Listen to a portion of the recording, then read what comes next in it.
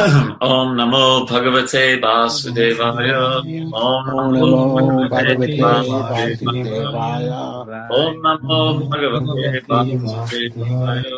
Om Namo Bhagavate Vasudevaya. Om Ajnanatamrandasya Gyananjana Shalakaya Chakshur Unnalitam Yena Tasmai Shri Gurave Namah. So we are hearing Lord Rishabhadev's teachings to his sons. One of the most quoted chapters in terms of key verses. And the first verse that we're covering today is a very often quoted verse. Mahat Sevam Dvaramahur Vimuktes. This is verse number 2. Tamo Dvaram Yoshitam Sangi Sangam Mahantas Te Samachitta Prashanta Himanyava Shurida Sadavo Ye. One can attain the path of liberation from material bondage only by rendering service to highly advanced spiritual personalities. These personalities are impersonalists and devotees.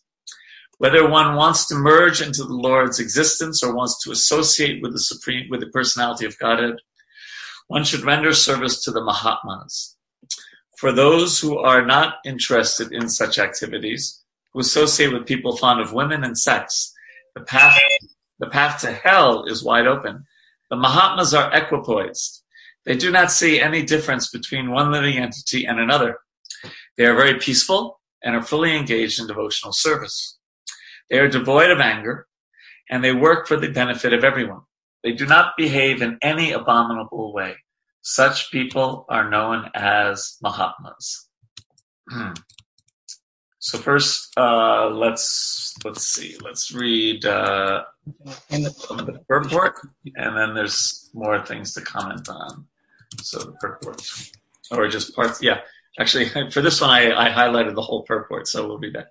The human body is like a junction. One can either take the path of liberation or the path leading to a hellish condition.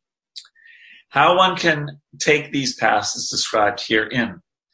On the path of liberation, one associates with Mahatmas, and on the path of bondage, one associates with those attached to sense gratification and women. There are two types of Mahatmas, the impersonalist and the devotee. Although their ultimate goal is different, the process of emancipation is almost the same. Both want eternal happiness. One seeks happiness in impersonal Brahman, and the other seeks happiness in the association of the Supreme Personality of Godhead. As described in the first verse, Brahma Sokyam. Brahman means spiritual or eternal. Both the impersonalist and the devotee seek eternal blissful life. In any case, it is advised that one become perfect. In the words of Chaitanya Charitamrita, Asat Sangha Tyaga, E Vaishnava Achar. Stri Sangi Eka Asadu, Krishna Abhakta Ar. To remain unattached to the modes of material nature, one should avoid associating with those who are asat, materialistic. There are two kinds of materialists. One is attached to women and sense gratification, and the other is simply a non-devotee. On the positive side is association with Mahatmas, and on the negative side is the avoidance of non-devotees and women hunters. So here he says not women, but women hunters.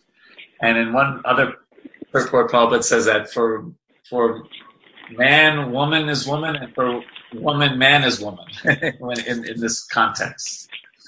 So let's look at this purport, because it's kind of like the master key to the spiritual path, attaining liberation.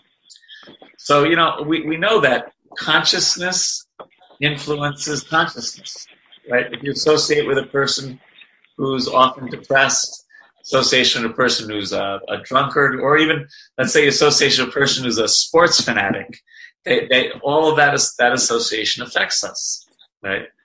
So this verse is saying better to seek elevating association and avoid association that degrades us.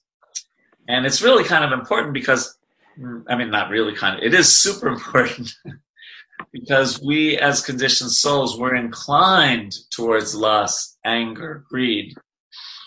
And therefore it's best to avoid anything or anyone that can inflame those tendencies. and then to instead, associate with people advanced on the spiritual path. So then in the second part of the translation, the verse, Rishabdev points out Mahatma's qualities, right? He talks about, what is the downward path and the results we suffer when we avoid Mahatmas and cultivate materialistic association. For those who are not interested in such activities, who associate with people fond of women and sex, the path to hell is wide open. So then we might ask, how do you recognize a Mahatma? And here it says, they're equipoised. They do not see any difference between one living entity and another. That's the Sanskrit there is samachitta. And they are very peaceful, prashanta, and they are fully engaged in devotional service.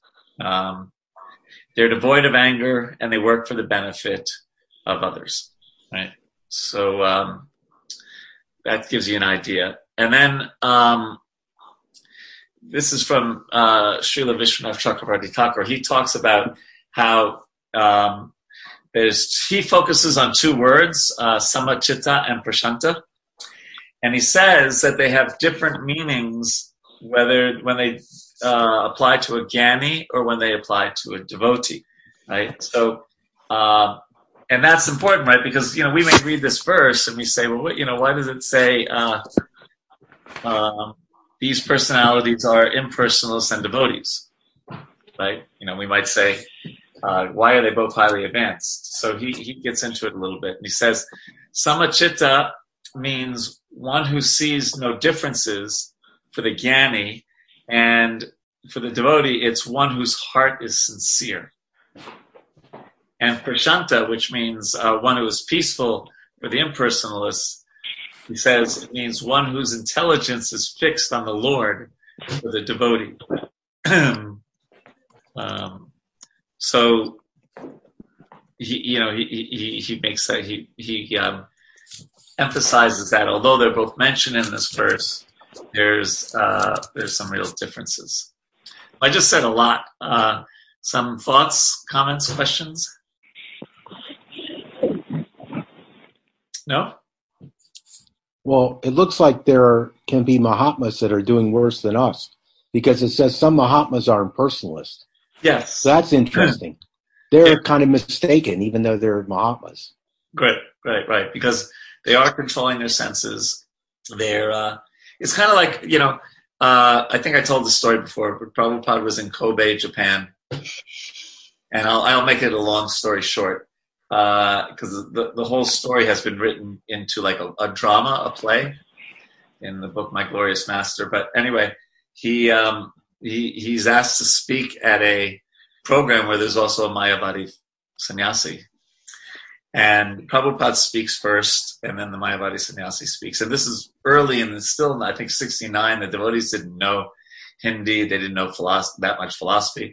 So the Mayavadi sannyasi was speaking in Hindi.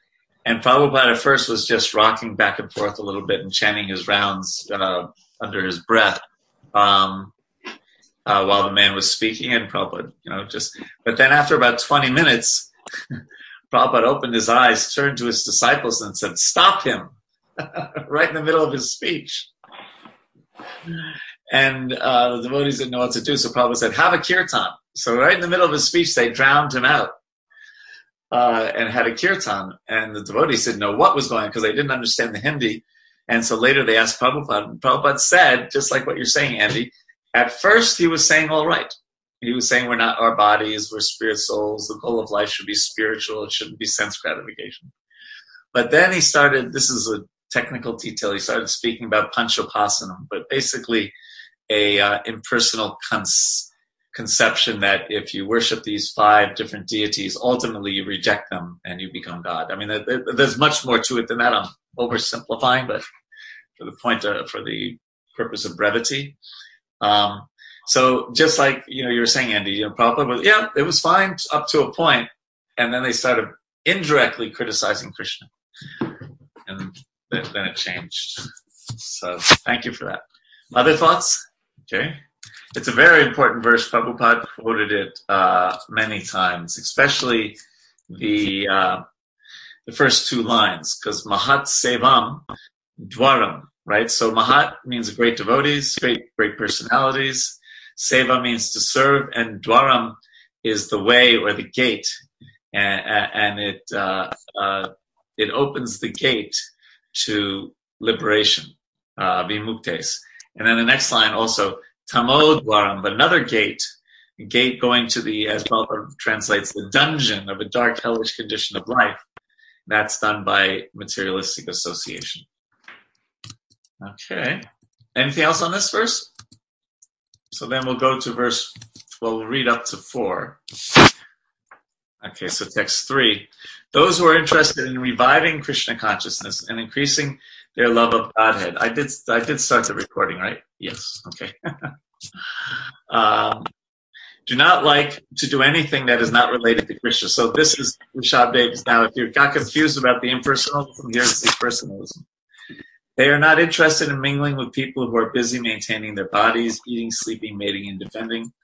They are not attached to their homes, although they may be householders. Nor are they attached to wives, children, friends, or wealth. At the same time, they are not indifferent to the execution of their duties. Such people are interested in collecting only enough money to keep body and soul together. Okay, there was a little noise. And before I go on, there's something in the chat that I missed. Mun says, reminds me of Bhagavad Gita 9:13 and 14, O son of Pritha. Those who are not deluded, the great souls, are under the protection of the divine nature. They're fully engaged in devotional service because they know me as the Supreme Personality of God, original and inexhaustible. Always chanting my glories, endeavoring with great determination, bowing down before me, these great souls perpetually worship me with devotion. So he writes, the devotee's goal is to engage the senses in Krishna's service, whereas an impersonalist wants simply to subdue their senses. Thank you for that. So going on to the next verse, verse 4. Also very famous verse, Nunam pramakta kurute vikarma yat indriya pritaya aprinoti nasadu manye yata atmanoyam asanapi kleshada asadeha. When a person considers sense gratification the aim of life, he certainly becomes mad after materialistic living and engages in all kinds of sinful activities. He does not know that due to his past misdeeds, he has already received the body, which, although temporary, is the cause of his misery. Actually, the living entity should not have taken on a material body, but he has been awarded the material body for sense gratification. Therefore, I think it is not befitting an intelligent man to involve himself again in the activities of sense gratification by which he perpetually gets material bodies one after another. Okay. So, when I read this in the purport, I was thinking, like everyone on this call, I think accepts theoretically that we are not our bodies, that we're the soul inside the body.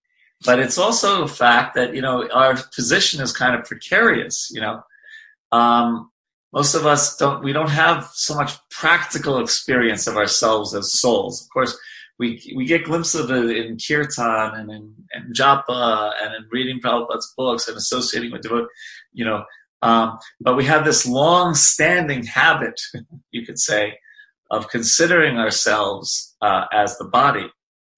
And we also know, Maya is really strong. And so it's easy, for us to be swayed despite our theoretical knowledge. That's my point. It's still, that's what's so precarious, that it's easy to be swayed even though we have this theoretical knowledge. So that, we have the Gyan, that's one way of saying it, but we don't have the Vigyan, or at least we don't have it fully yet.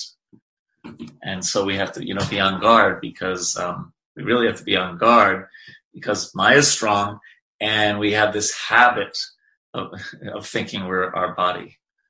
So even though we're reading Lord Rishabdev's powerful words, I guess we have to pray, we have to pray to Lord Rishabdev, to the spiritual master, to the devotees, that this enters deeply. Actually, let me see if I can find it really quickly, because there's 4 levels of the mind, of the consciousness.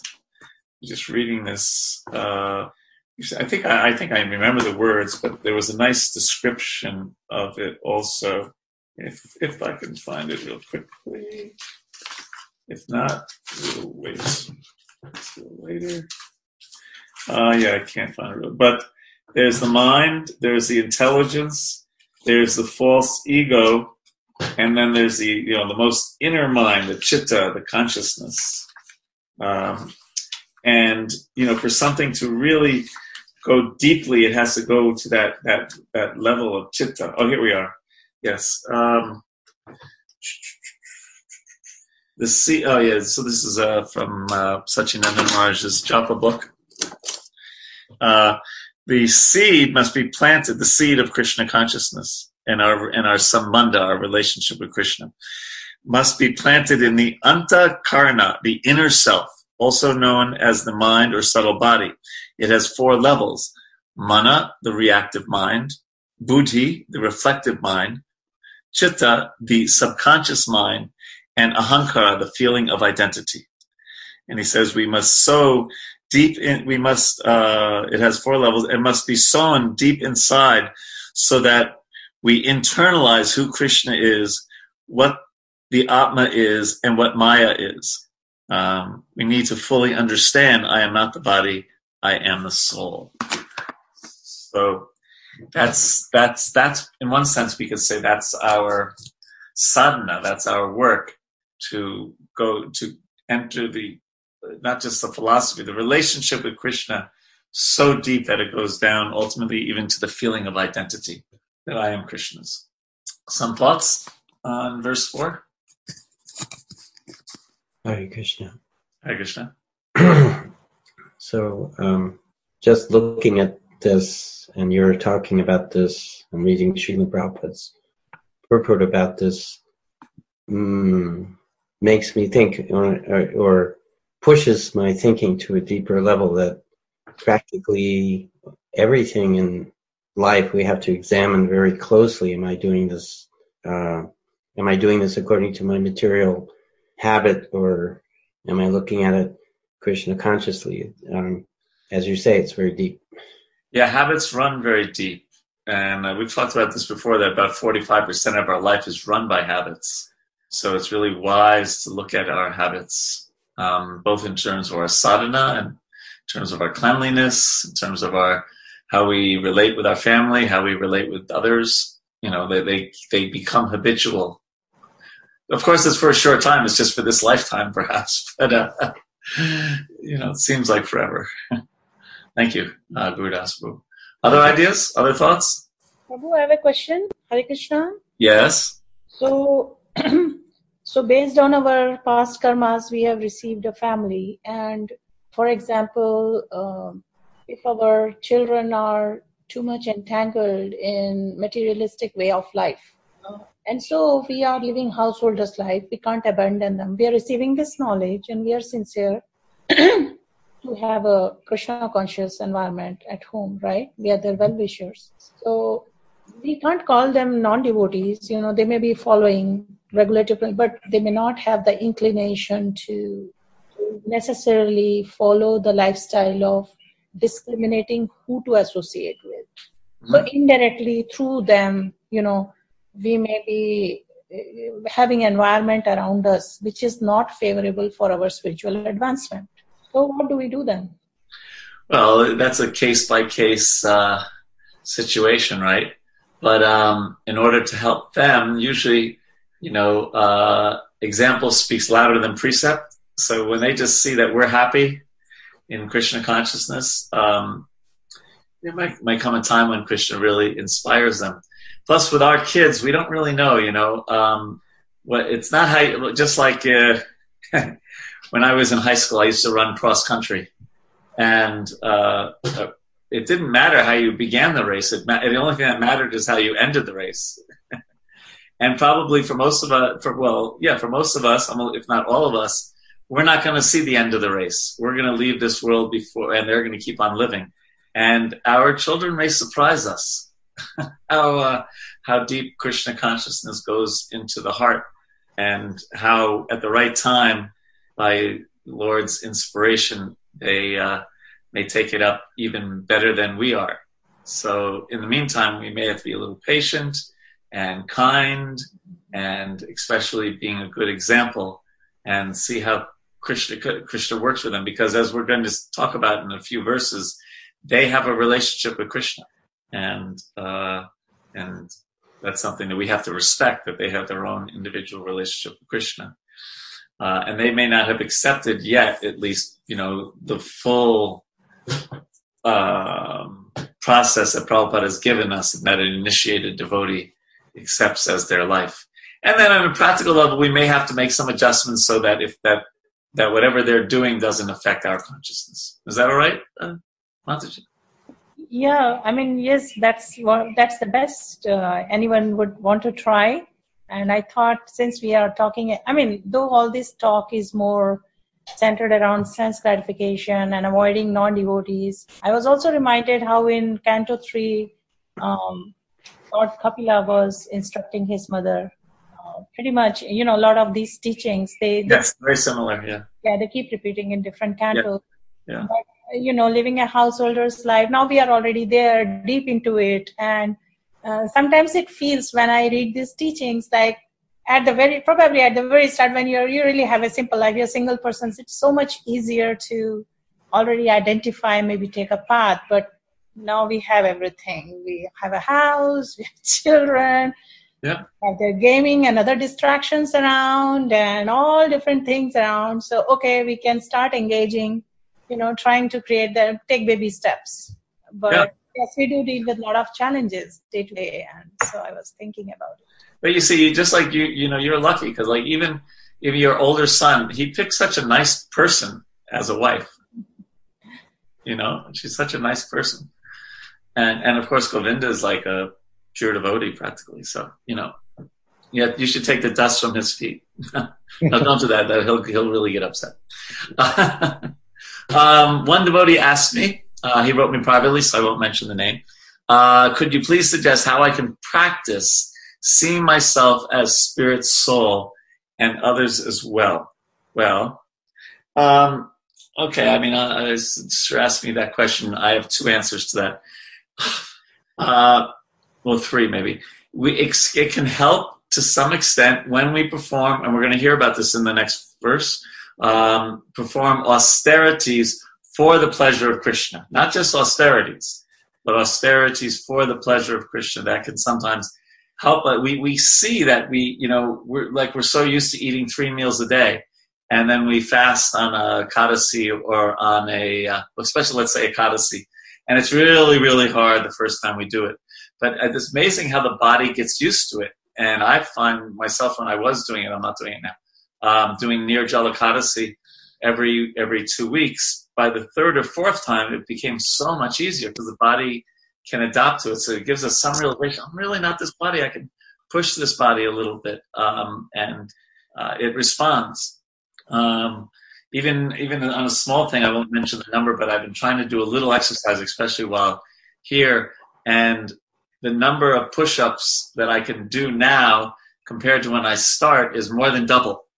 So, the body gets used to things. But the real way to understand we're not our body is to act on the spiritual platform, act as a devotee, chant Krishna's names, and Krishna will help us. Prabhupada writes that the chanting dissolves the false ego, and the false ego is on this body. So really the main thing is not the tapasya, but it is to practice devotional service.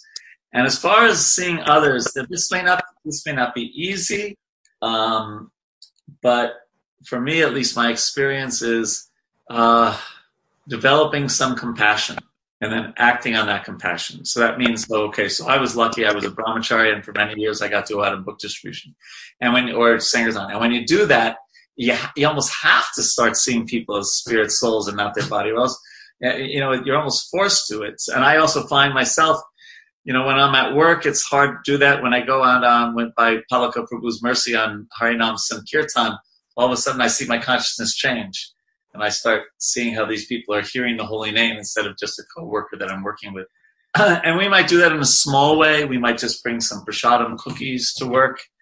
We might not, give everyone a Bhagavatam set at work or whatever, but in some way or other, trying to help others connect with Krishna, it really helps. Lord Chaitanya is pleased, and he gives us some mercy to see the other people as souls that need his association. I hope that's helpful. Other thoughts on that, or on Anandarupa Devi's question? Prabhu, I liked your point. You said we should have compassion. I mean, love and compassion is something which keeps us going. Out of that love and compassion, in spite of, we may be identifying our problems, but we still try to reach out and make an effort to help ourselves and help others. Yeah. I mean, I think at work, I give someone a prasadam cookie, and I think, well, they're probably going to get a human birth in their next life. So immediately you start thinking differently than, oh, this person's a nice person, this person's a mean person. No, you start thinking, oh, they're taking prasadam, right? Or on Hari Nam Sankirtan, they're getting a chance to hear Krishna's name, and it's just a total shift in consciousness. Raghunatha Prabhu, you look like you were going to say something, no? No, Prabhu. Okay. All right. Shall we sally forth? So the next verse is verse number 5, right? Another famous verse. As long as one does not inquire about the spiritual values of life, one is defeated and subjected to miseries arising from ignorance. Be it sinful or pious, karma has its resultant actions. If a person is engaged in any kind of karma, his mind is called karmatmaka, colored with fruit of activity. As long as the mind is impure, consciousness is unclear. And as long as one is absorbed in fruitive activity, he has to accept a material body. Prabhupada writes in the beginning of the purport, generally people think that one should act very piously in order to be relieved from misery, but this is not a fact. Even though one engages in pious activity and speculation, he is nonetheless defeated. His only aim should be emancipation from the clutches of Maya and all material activities. Speculative knowledge and pious activities do not solve the problems of material life.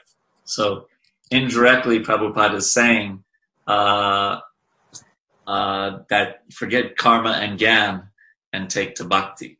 And in this sense, piety, it seems like he's almost equating, well, it's hard to say. No, he's equating like karma. If you remember from Bhagavad Gita, there's karma, akarma, and vikarma, right? And karma in that connection. So vikarma is really bad, sinful activities. Akarma is devotional service. You don't get any reaction. And karma is when you're following the ritualistic part of the Vedas. You're being a very pious person, but not necessarily a devotional person. So that's the context of this. And then the verse is about being defeated. So who's defeated us? And that we learn in the 7th chapter of the Gita, where Krishna says, Daivihi Esha Gunamayi Mamamaya Durakya, that this divine energy consisting of 3 modes is difficult to overcome. So we are defeated, we can be defeated by Maya, by Krishna's illusory energy. And then when we are, we're kind of in jail, and the bars and the chains are the desires of our mind. Right? And if you remember, I think a few weeks ago we quoted the Avanti Brahmana, who said, it is the mind alone that causes happiness and distress and perpetuates the rotation of material life. Right? And he says that persons who identify with this body, which is simply the product of the material mind, are blinded in their intelligence, thinking in terms of I and mine. Because of their illusion of this is me, but that is someone else, they wander in endless darkness. Hare Krishna. The Avanti Brahmana had real realizations. He was deeply realized after being a materialistic minded person and then losing everything and then becoming a sadhu. So some thoughts on the being defeated, or the difference between fruit of activity, even pious fruit of activity, speculation, and bhakti. Hare Krishna, Prabhu. Hare Krishna. It's a very interesting instruction, and Krishna also talks about in the Karma Yoga section, as you pointed out. Irrespective of whether I am doing a pious action or a sinful action, it is going to give me materialistic results, and as a result of that, I have to take another birth with a material body again, and that doesn't look like an intelligent proposition. Krishna directs the living beings to perform akarma, bhakti activities for his pleasure and enjoyment, which doesn't have any materialistic results or benefits. And so it helps not in getting entangled into material existence further and further, but it also takes me out of the material existence back to the spiritual existence. So that looks like more like a proper approach to take for any living being in this material existence. Right. Yes. I mean, there are places where Prabhupada encourages us acting in the mode of goodness, which isn't directly a karma, but it's seen as like a springboard to spirituality. But here, making the point that, don't think you're okay by just being a good person and treating people nicely, and, there's much more to it. Thank you for that. And ultimately, that it's only those devotional activities that cut away at our false conception of who we are. Because we can still have the concept, I'm a good person, I'm a pious person. And that's not our eternal identity. The 8,400,000 species of life are all different identities other than Krishna's servant. Thank you, Raghunath Prabhu. Other thoughts? You are a quiet group this week. You must be getting cabin fever, cooped up in your house all day. Hare Krishna. All right, let us carry on then. And the next verse we're going to look at is verse number 8, which is also a super famous verse. Here, text number 6. When the living entity is covered by the mode of ignorance, he does not understand the individual living being and the supreme living being, and his mind is subjugated by fruit of activity.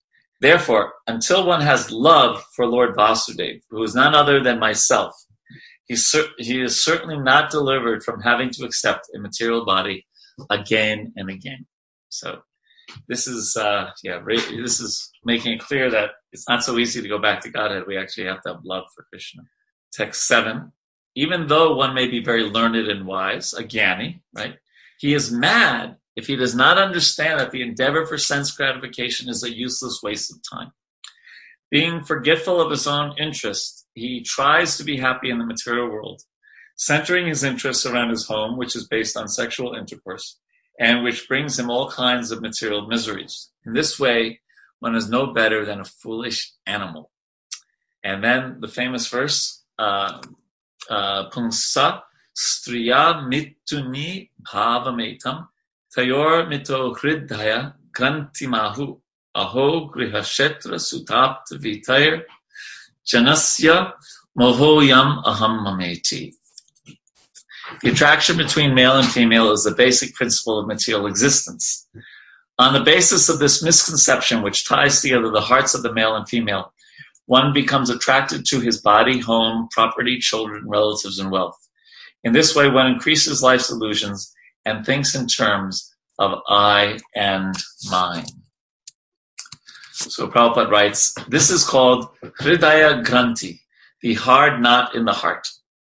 This knot is very difficult to undo, even though a man and woman separate either for the principles of varnashrama or simply to get a divorce.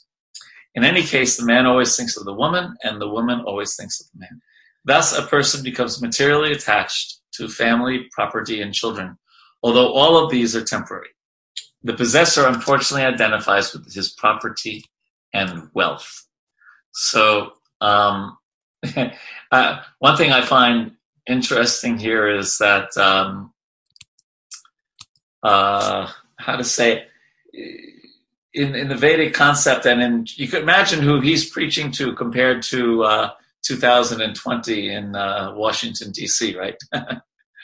So, it was sex is considered like a package here, right? It's not just that act. You have to have a house because pious people get married, and then you have children. You don't have contraception. You have children, and you have to maintain them and all this.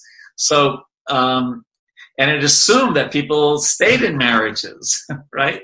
So it's so much more of a pious thing, in that. So the package was, okay, yeah, you get together with the opposite sex, and then you have a house, and then all those things kind of come along with it, and therefore the preaching here is like, well, that can just get you so entangled, because he says here the man is always thinking of the woman of the man, whereas we're instructed that we should be always thinking of Krishna, right?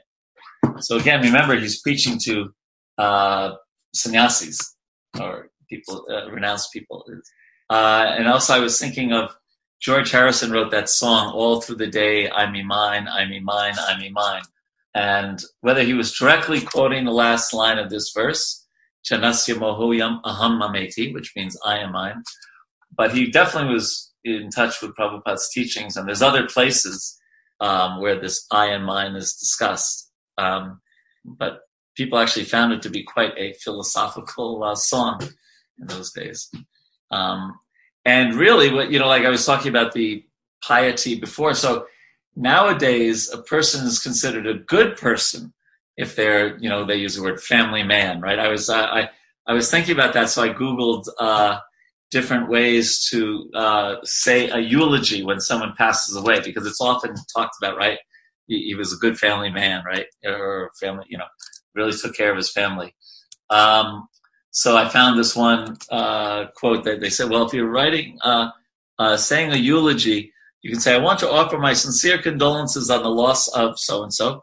He was a good husband, father, son, and grandson, and I know he will be missed.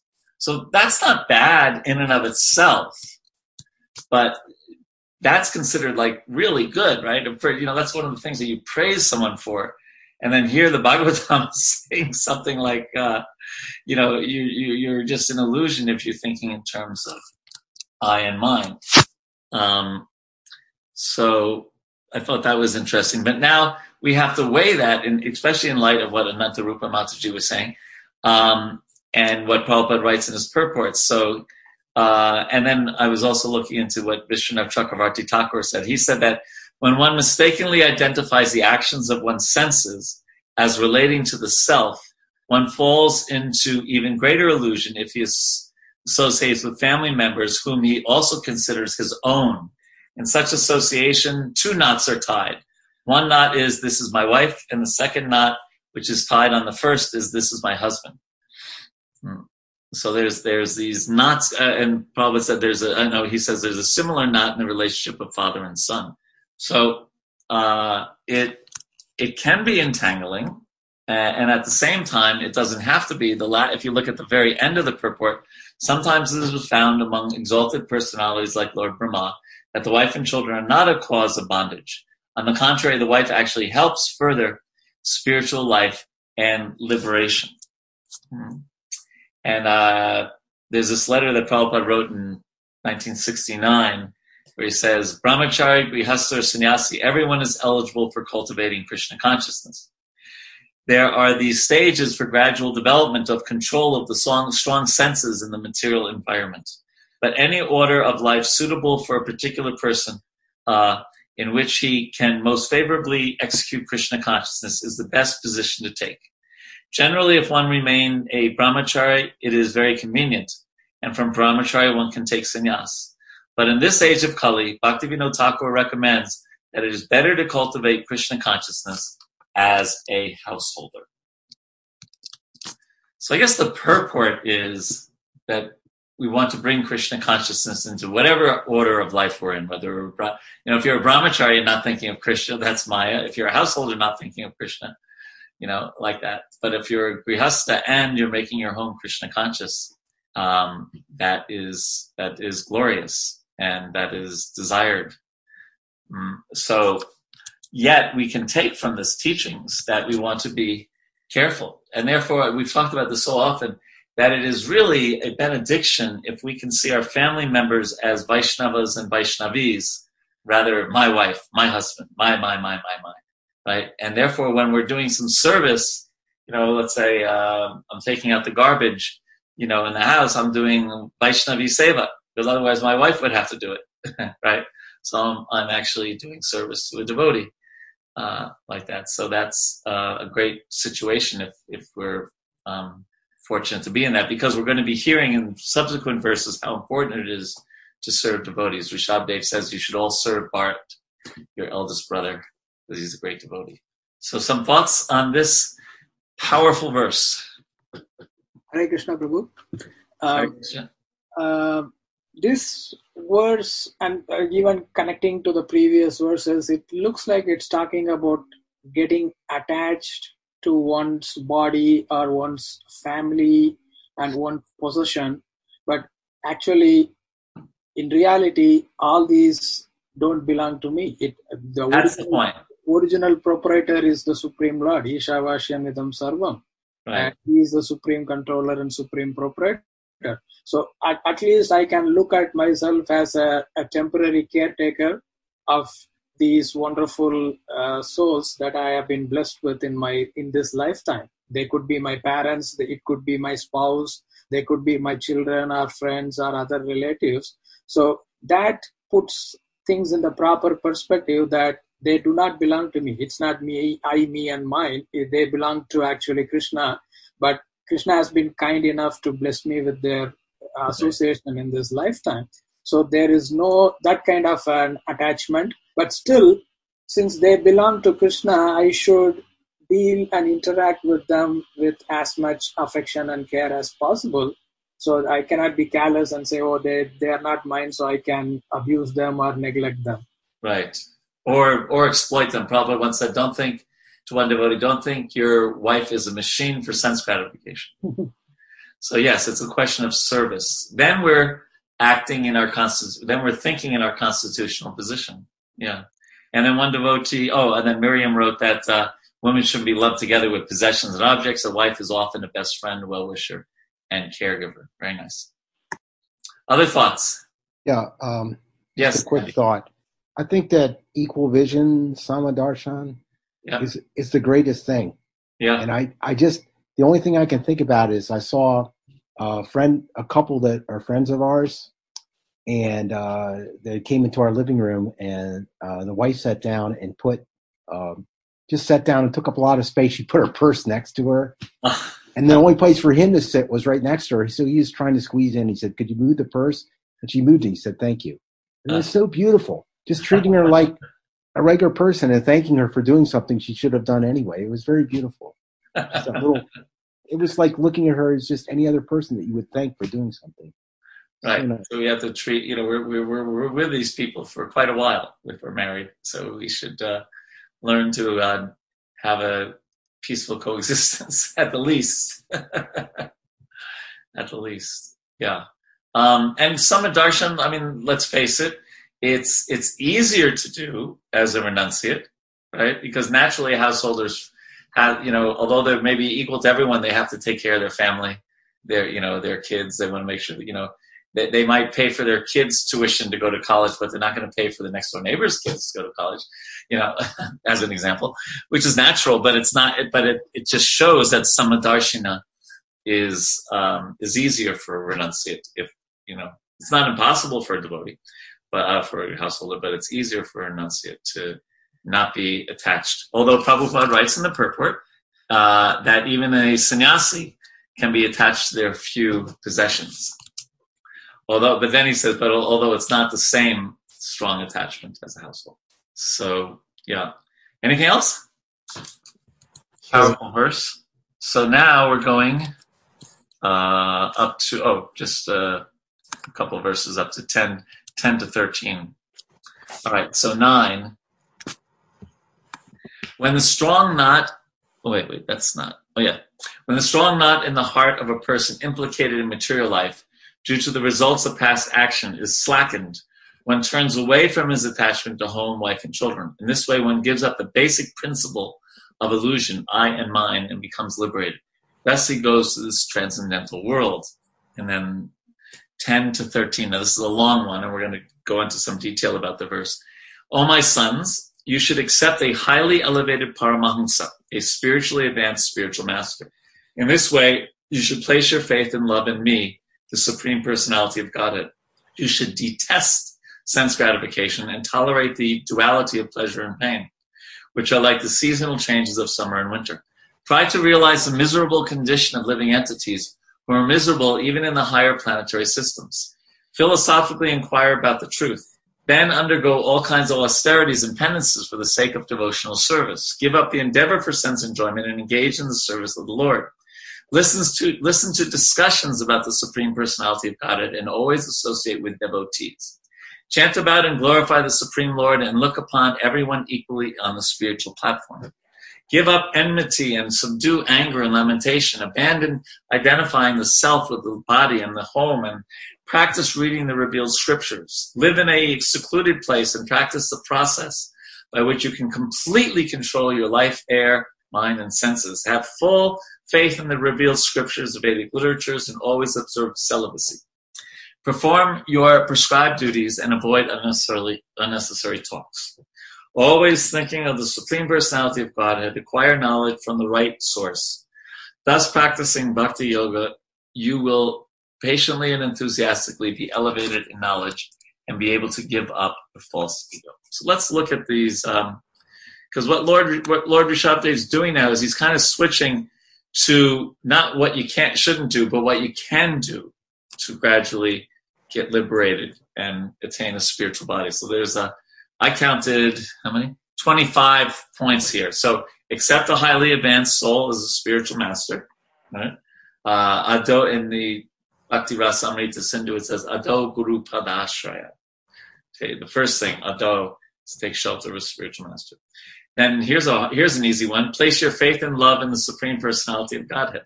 Not so easy, but definitely what we want to do. And then he says, detest sense gratification and tolerate both pleasure and pain. Isn't that interesting, to tolerate pleasure? By the way, interrupt me anytime you want to say something, because we're going to go through all 25. But tolerate pleasure as you would tolerate pain. You know what that, Hare Krishna? Hare Krishna.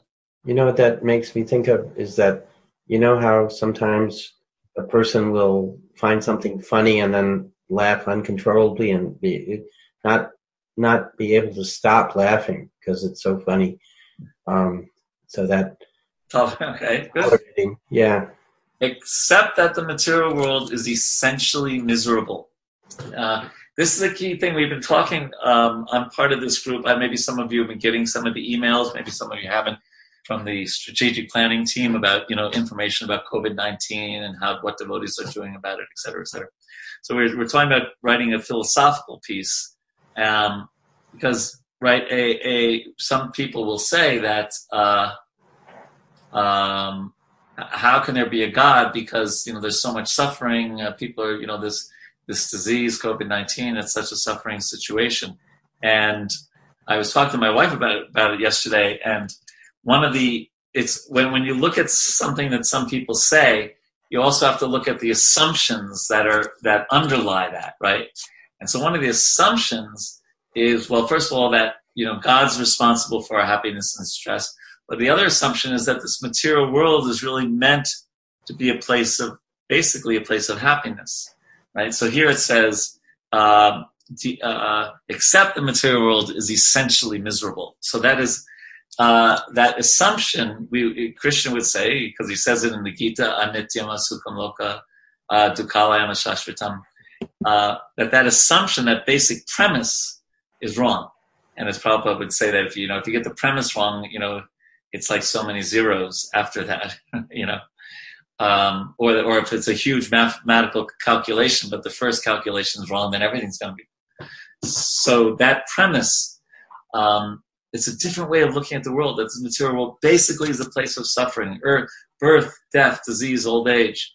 And therefore a devotee would look at something like COVID-19 and feel compassion, of course, for the people who are suffering, but say like, hey, it's one of the four, right? Birth, death, disease.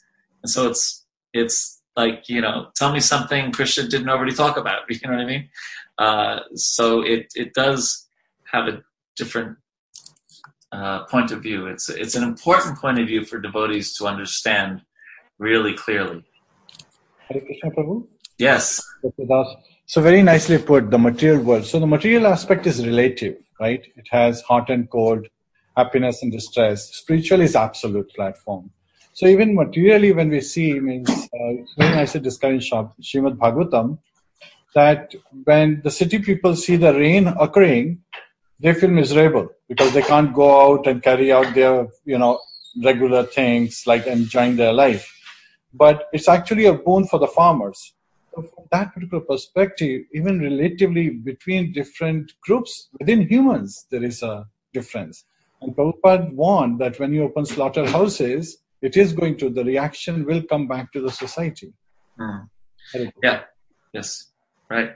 Yeah. No, actually, so you might say COVID-19 has been like Mother Nature's boon for itself, because the pollution is down and the waterways are cleaner, and so it's not to minimize the suffering of those who have, including devotees who have caught this, but it is a breather for the earth. And my godbrother Shyam Krishna Prabhu. So as we were discussing, he was saying that actually coronavirus is like a Karuna virus for Mother Earth. Yeah, right. Karuna. It's like, now the Mother Earth is really able to breathe. Everything has become so clean. All the pollution is, going away. And people in Jalandhar are saying that they can see Himalayas, that they can see. So there's a lot of cleanliness, a lot of boon for the Mother Earth. For the other living entities outside, they were tormented by the humans. So it's very relative. Yes, hopefully we can learn some lessons from this. And we can certainly see how it should give devotees some faith in Prabhupada's words, because, he would talk about the artificial civilization and just the fact that within like a week or two, the Delhi air became so much cleaner, like just a short amount of time. So let's keep going through this list. It's a long one. Analyze your existence and inquire philosophically about the truth. Undergo austerities and penances. Give up endeavors for sense pleasure. Work for the Supreme Lord. Hear about the Supreme Lord. Associate with the Lord's devotees. Chant and glorify the Lord's qualities. Give up envy. See all living beings equally. Subdue anger and lamentation. Desire to give up identity with house and body. Study the revealed scriptures. The next one's pretty easy right now. Live in a solitary place. Pretty much we're all doing that. Control the mind and life air. Develop faith in the Shastra. Observe celibacy. Remain free from bewilderment. Restrain one's speech. Constantly think of the Lord. Develop knowledge, then practically apply that knowledge to become illuminated, and develop patience, enthusiasm, and discretion. So Prabhupada and Vishwanath Chakravarti Thakur comment on this very interestingly, and Vishwanath Chakravarti Thakur talks about how that this list is not everything in the list is about bhakti yoga. A lot of it's about gyan and yoga. But even though they're not directly bhakti, they become bhakti when we use them to support the development of bhakti. Does that make sense? So he gives some examples. Detesting sense gratification. That's not directly bhakti. Analyzing one's existence and inquiring philosophically about the truth. That's kind of a very jnani kind of thing, right? Undergoing austerities and penance. That's also very much a jnani practice. But they can still be useful for us because when, like for example, when we're detached from matter, that can help our bhakti to be successful. And of course, there are some directly bhakti yoga things in the verse, points in the verse: hearing about the Lord, associating with devotees, chanting and glorifying the Lord. So there are a lot of gyan things in the Bhagavatam that they're meant there to help be us favorable for taking shelter of Krishna. So some thoughts, questions, comments? Hare Krishna, Prabhu. Yes, Prabhu. Just a small comment along those lines. Even small things like taking a 20-minute nap during the day if you're exhausted, or going out for a walk, those things by themselves may not be so valuable, but in the context of bhakti, those little things can also add up. So just kind of being intelligent about it. So just wanted to offer that. Exactly. And that's how we want to think. Yes, like taking a power nap, for example, they say it gives you 40% more energy the rest of the day if you can do it in the early afternoon. So yes, or taking a walk just is like, even Bhaktivinoda Thakur said, what did he say? Health first and then sadhana? Because you can't really, if you have no pran going through your body, or strong, life airs and good health, it's very hard to do your sadhana. So yeah, we can connect everything. Thank you for that, Prabhu. Connect everything to Krishna. So it's not actually small what you're saying. It's those little things that really add up to a life of bhakti. And then remember we talked about habits earlier? Because those two things you mentioned could be habits, right? What was I going to say? Yeah, there's a really nice quote about habits that, and I'm just paraphrasing, but it's not the things that we do occasionally that count. It's the things that we do regularly that really affect our lives, right? So if we get in good habits of japa, good habits of even taking sufficient rest, good habits of being in good consciousness when we take prasadam, et cetera, those actually have a bigger, a cumulative effect on us. Right. Yeah. Thank you, Prabhu. Thank you. Hare Krishna. And just like the saying goes, healthy mind resides in a healthy body. What was that? Say that again. Healthy mind resides in a healthy body. Yeah. And especially, one thing that's really, just like, who was saying it there? Nila Madhava Prabhu, the temple president of Baltimore. He's at kind of like ground zero of this COVID-19 thing, because he's a doctor, and I think he's overseas or works in one of the wings of the COVID-19 response in one of the big hospitals, I think the Johns Hopkins Hospital, one of the big hospitals in Baltimore. And he was telling devotees yesterday, he said, one of the best things you can do to, as resilience to this before ever getting it, is to do pranayama, because that strengthens the lungs and the breath. And in addition to that, we know that pranayama has an effect on the mind. I was picking this up from Jiva Prabhu's point. And that sometimes it's even, some devotees find it beneficial to do some pranayama before chanting japa, to just get the mind peaceful and calm down so we can fix ourselves on the holy name. Anything else on this verse?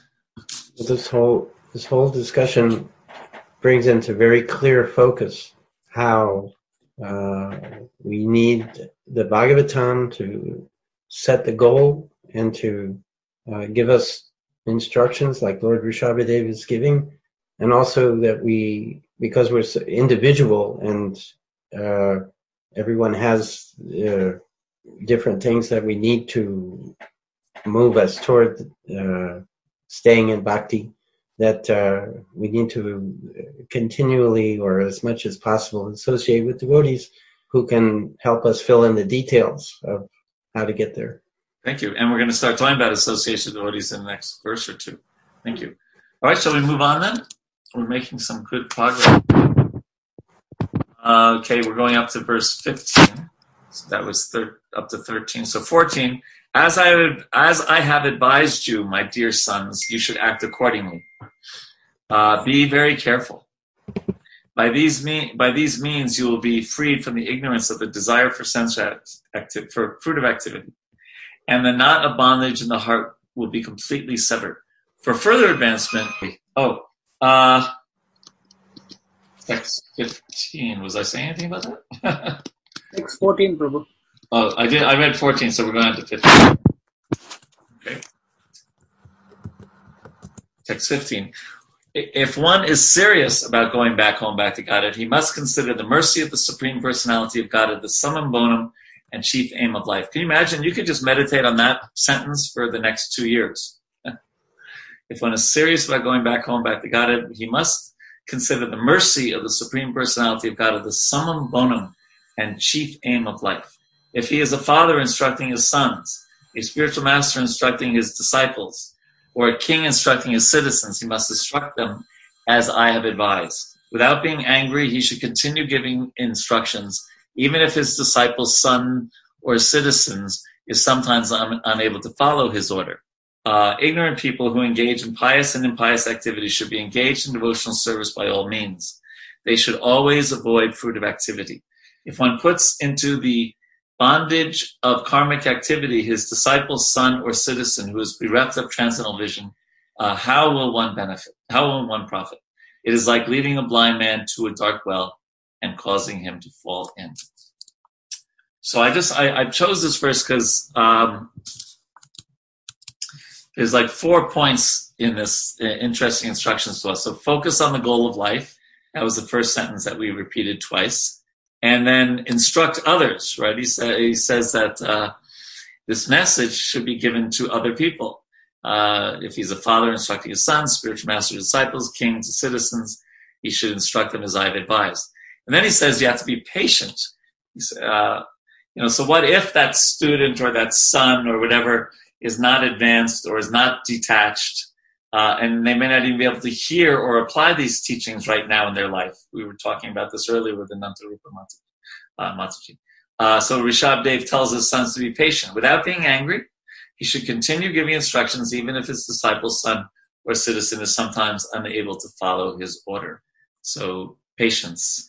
And then we should teach others to avoid entanglement in fruitive acts, right?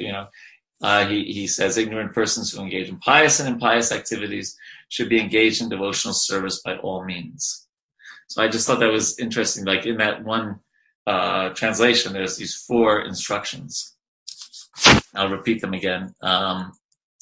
Focus on the goal of life, instruct others, be patient, and teach others to avoid entanglement in fruitive acts.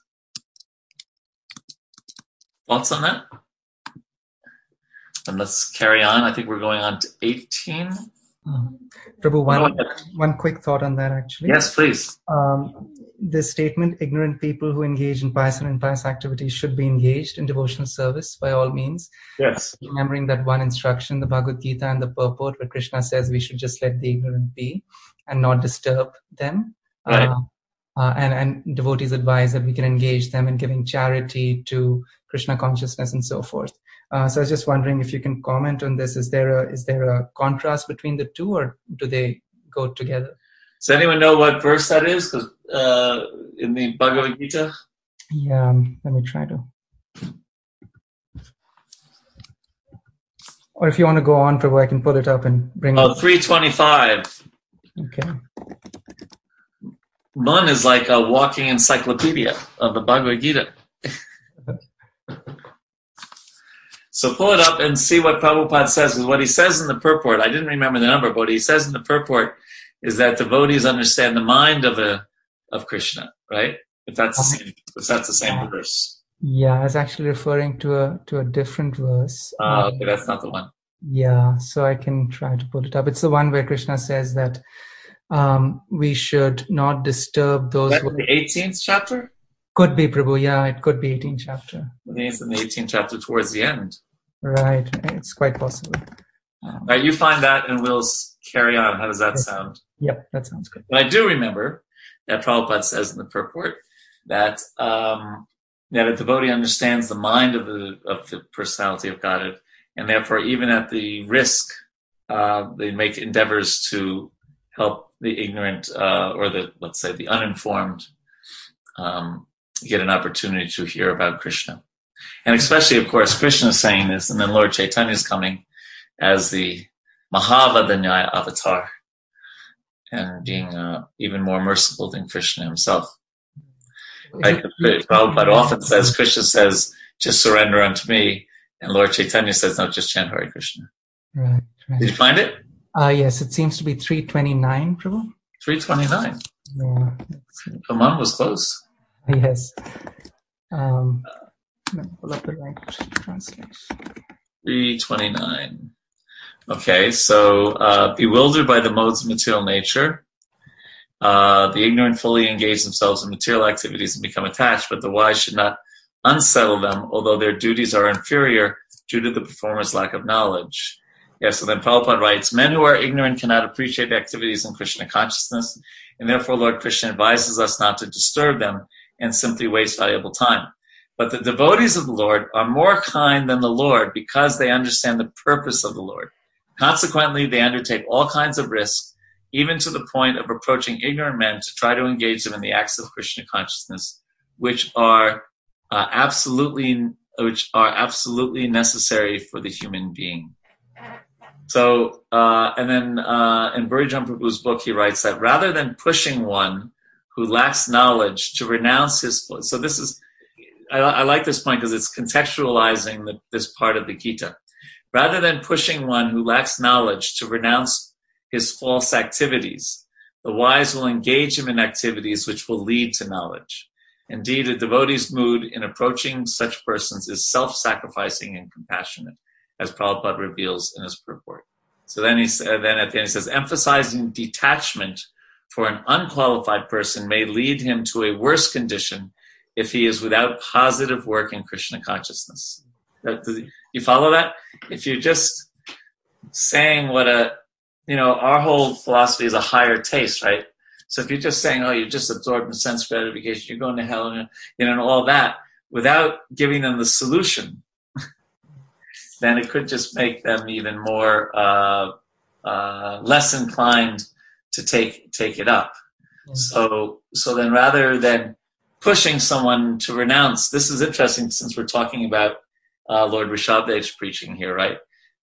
Someone who lacks knowledge, instead of encouraging them to just renounce false activities, we want to engage them in positive activities. Does that make sense? It does, Prabhu. Yes. Yeah. And Rishabhadev's mood here and Srila Prabhupada's mood in the purport, that's also interesting. It couldn't be the same, right? That's what I was thinking. The context in which Rishabhadev says this, is that the same way in which Prabhupada is saying in the purport that we should engage them? It's probably different. I was just trying to understand the mood here. Repeat that again, please. The way in which Rishabhadev says that we should engage ignorant people in devotional service by all means, and the way in which Prabhupada says that the devotee is so merciful. I'd say it's identical. Yes. It's the same. Okay. Yeah. And then, by the way, it's really helpful. Anantarupa Devi or Jivatattva Prabhu added, so as not to disturb the minds of ignorant men attached to the fruitive results of prescribed duties, a learned person should not induce them to stop work. Rather, by working in the spirit of devotion, he should engage them in all sorts of activities for the gradual development of Krishna consciousness. So there's a perfect answer right there, right? That so we do sometimes try to, what's the word? Kind of jar people a bit away from their illusions. Yes. But if we don't give them some positive alternative, then it doesn't help. Just like one time Prabhupada said that if you simply defeat the Christians and they lose faith in their practice, what you've done them harm. So therefore his point was, yes, continue being a Christian, but thou shalt not kill. Don't kill innocent animals. That was his main thing. And although the Christians naturally equate thou shalt not kill with human beings, Prabhupada did not see it that way. Thank you, Prabhu. Sorry for the diversion. Yes, and then one says, Prabhupada has used example of food. Instead of avoiding nice edibles, one should prepare food, offer to Krishna, and then eat. Yes, very good. And then Gurudas says, a strong part of Prabhupada's teachings on ahimsa is that one who does not give another Krishna consciousness is practicing violence. Yes. Okay. Good, lively discussion. Now I have to go back to where we were. When I looked up that verse in the Gita, that I lost my place in the Bhagavatam in Veda base. Okay, so we are which verse now? 16. 16? Okay. Yeah. Okay. No, we're going to be on 18. Yeah, we're going to go up to 18, right? Thank you. All right, so due to ignorance, the materialistic person does not know anything about his real self-interest, the auspicious path of life. He is simply bound to material enjoyment by lusty desires, and all his plans are made for this purpose. For temporary sense gratification, such a person creates a society of envy, and due to this mentality, plunges into an ocean of suffering. Such a foolish person does not even know about this. 17. If someone is ignorant and addicted to the path of samsara, how can one who is actually learned, merciful, and advanced in spiritual knowledge engage him in fruitive activity and thus further entangle him in material existence? If a blind man is walking down the wrong path, how can a gentleman allow him to continue on his way to danger? How can he approve this method? No wise or kind man can allow this. And then a very, very famous verse, text 18, Guru nasasyat, Swajano nasasyat, Pita nasasyat, Janani nasasyat, Daivam natatsyan, Napatis chasasyan, Namochateya samupet mrityum. One who cannot deliver his dependence from the path of repeated birth and death should never become a spiritual master, a relative, a father, a husband, a mother, or a worshipable demigod. And let me look at my... so every relationship has responsibilities, right? And here Rishabh Dev is describing the responsibility between guardians and their dependents. 1 second. Oh, yeah, okay. So in the purport, it's kind of interesting, right? Because Prabhupada, he talks about different great devotees who rejected those that were in these positions but didn't provide that guidance, right? And the obvious one that comes up, of course, is Sukracharya, right? But here, interestingly, he says Prahlad Maharaj rejected his father, and Bharat Maharaj rejected his mother. So I was like, what? Bharat Maharaj rejected his mother? Where's that from? Right? So did a little research, and the Bharat Maharaj mentioned here, it may refer to Lord Ramachandra's brother Bharat, who rejected his mother Kaikeya, right, when she, schemed to have Lord Ram sent to the forest. It could also be King Bharat, who, while in the body of a deer, renounced his dear mother's care in order to return to Pulaha ashram. So just interesting little Puranic histories there. But the idea is that, we take on a responsibility when we take on responsible positions.